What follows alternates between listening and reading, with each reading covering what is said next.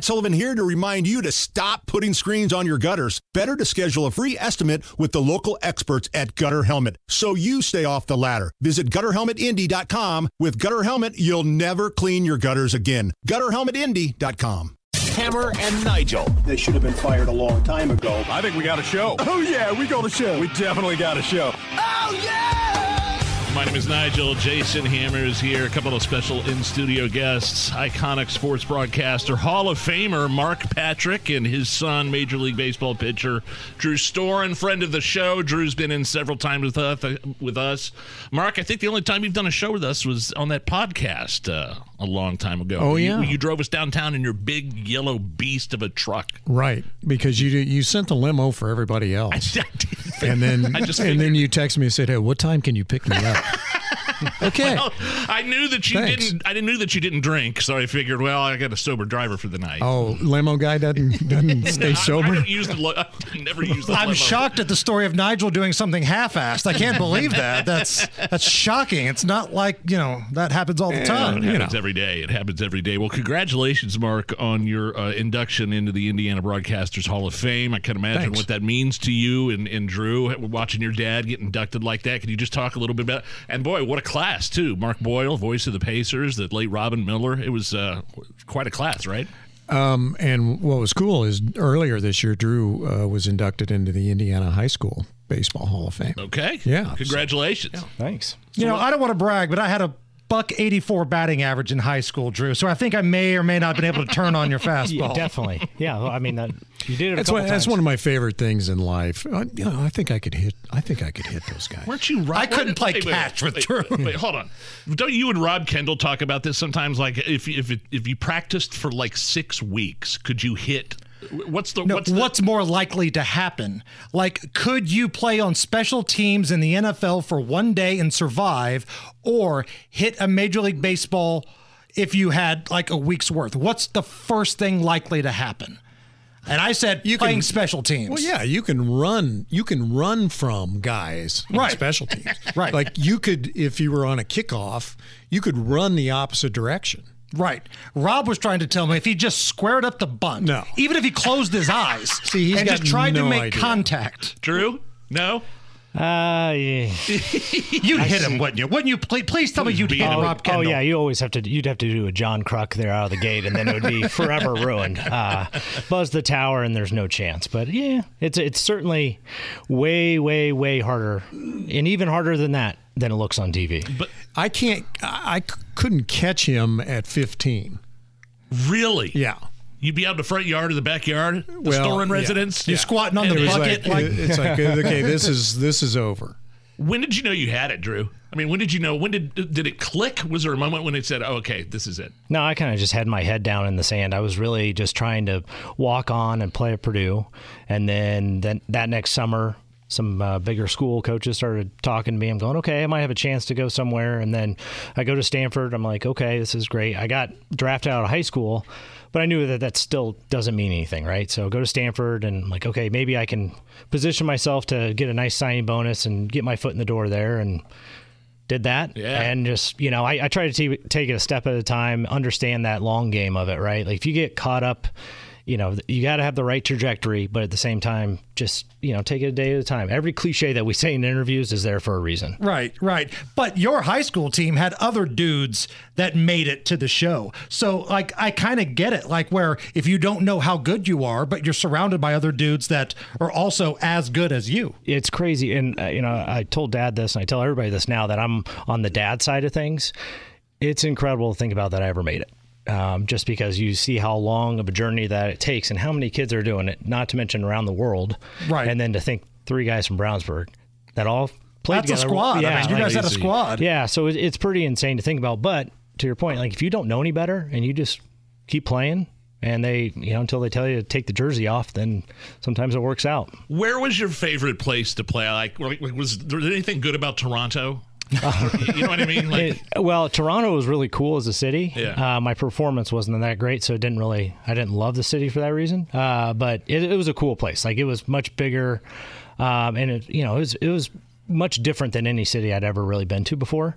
I would say DC was my favorite place to play, just because we were kind of passionate fan base. Yeah, well, we were kind of like the Colts when I first got there. So, people came to our games initially in 2010 when I got called up to watch the other team. And then by the time, I left, we were getting 40,000 a night. So we became awesome. We were the second team all along, and then we became everybody's favorite team no matter what. It was awesome. I can say this because I am a fan, but is Wrigley Field a dump? From a player's perspective, it is so much fun to be out there on the field. Yes. But the visitors clubhouse was obviously the last thing they renovated, so I never saw that. And it is pretty tight quarters, so you have guys eating right behind you when you're changing completely naked, so you got to be careful. And there's always a bunch of people in the clubhouse there, so it's always jammed in there. But yeah, it's really when you're pitching there, it's so neat because it is like a movie where it's just the hitter and the catcher and everybody illuminated, and the fans everybody's dark. So it's kind of cool. Hey, Mark. Back to you. Back to Mark Patrick, the iconic sports broadcaster. I was catching a nap. Come on. Oh. That's so mean. That's a power dad move right there. Yeah. Hall of Fame. Does it? I mean, big deal, right? I think so. Yeah. Yeah. So what was that like? What did that mean to you? Well, what was cool is to be in the same company as the people I idolized when I was growing up. When you think, maybe I can do that. And, so many of them are at a level that you never really think you can reach. Don Fisher, for example. Sure. And for him to be there that night, that was everything. And you've got a chance to do so many different cool things. You've done, national radio, sports on television. You hosted a game show. I mean, you ran the gamut of everything here. When you look back on it, I mean, you raised, a great family. You got a major leaguer. When you look back on everything, do you ever think, man, my life has been pretty crazy? No. None. No. I mean, I think it's like anything else. You always think there's something more.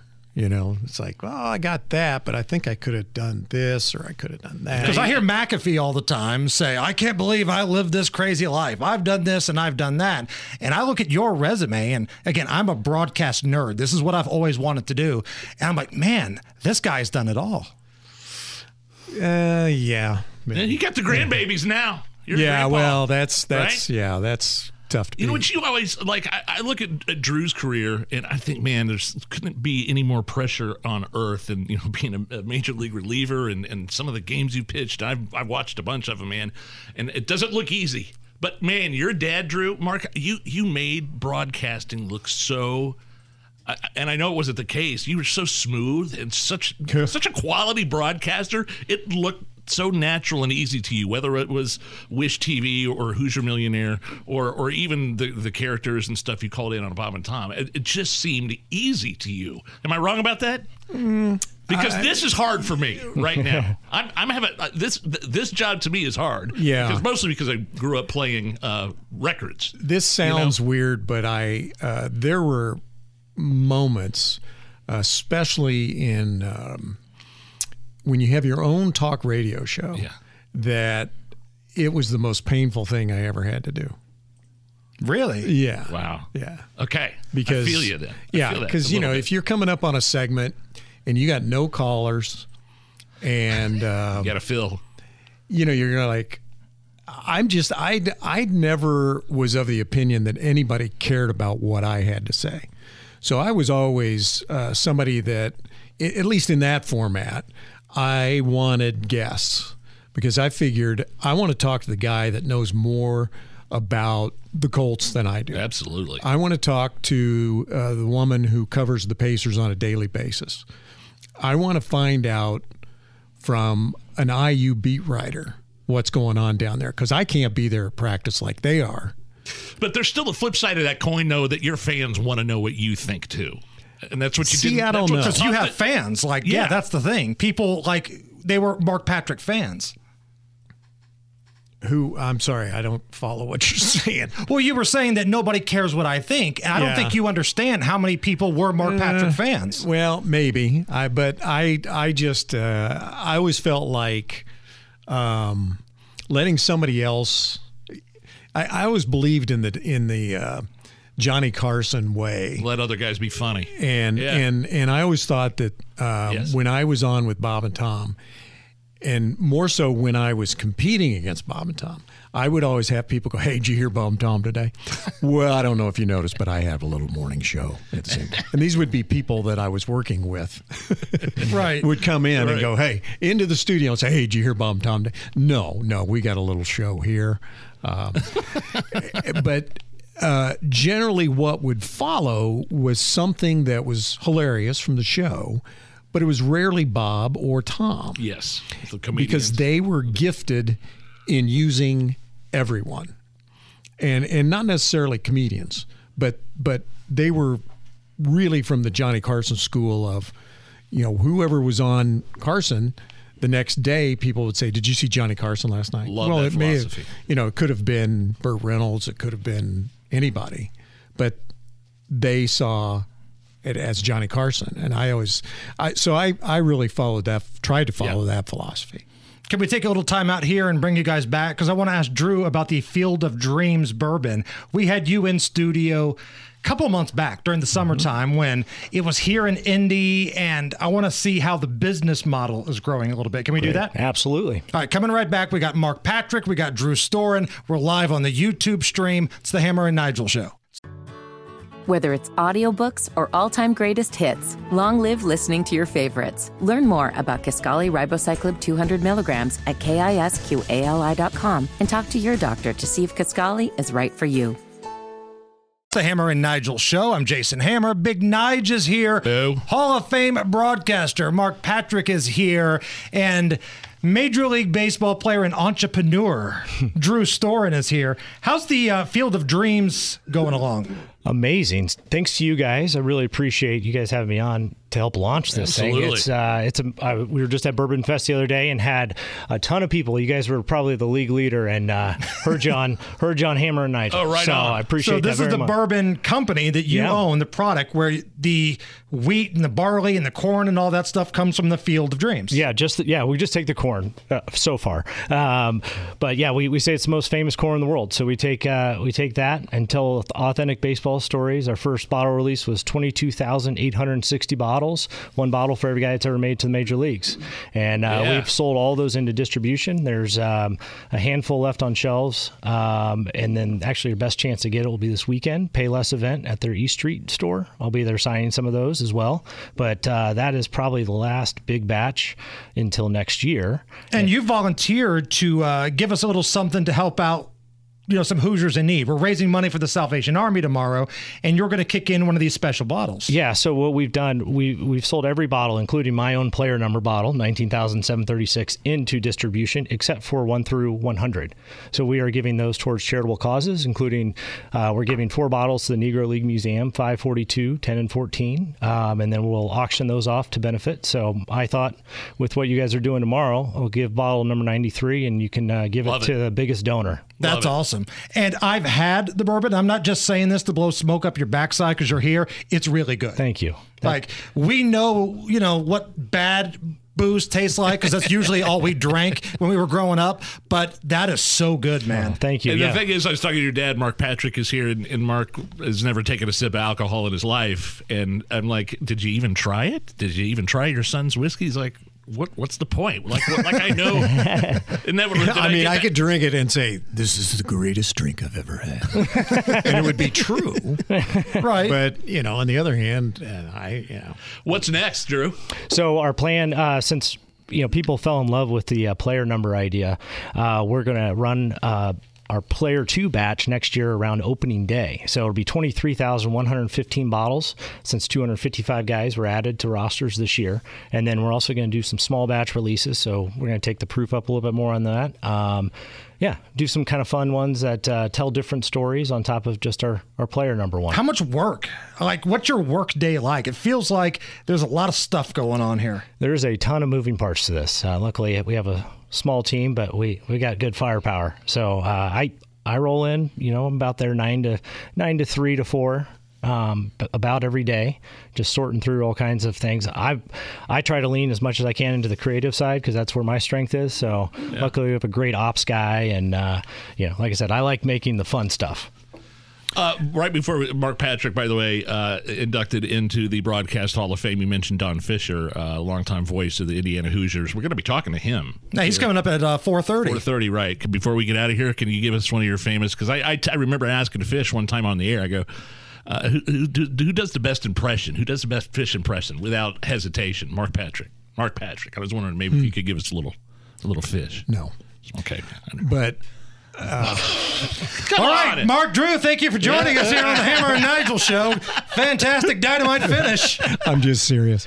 No, I thought if somebody wanted to hear a particular voice, if they would request it and give us a donation for tomorrow. Okay, because both of you are trying to raise money for the Salvation Army. Correct. So if you want to do that, I'll do a couple requests and you can make some money for tomorrow for the Salvation Army. All right. Does that sound reasonable? I think so. We got to hit a break here. Yeah, well, absolutely. If it doesn't work, I'll just write a check. Okay. He'd rather write a check than do his Don Fisher impression for us? I think so. How you doing? There it is. That's all I needed right there. That gets him through the night, Mark.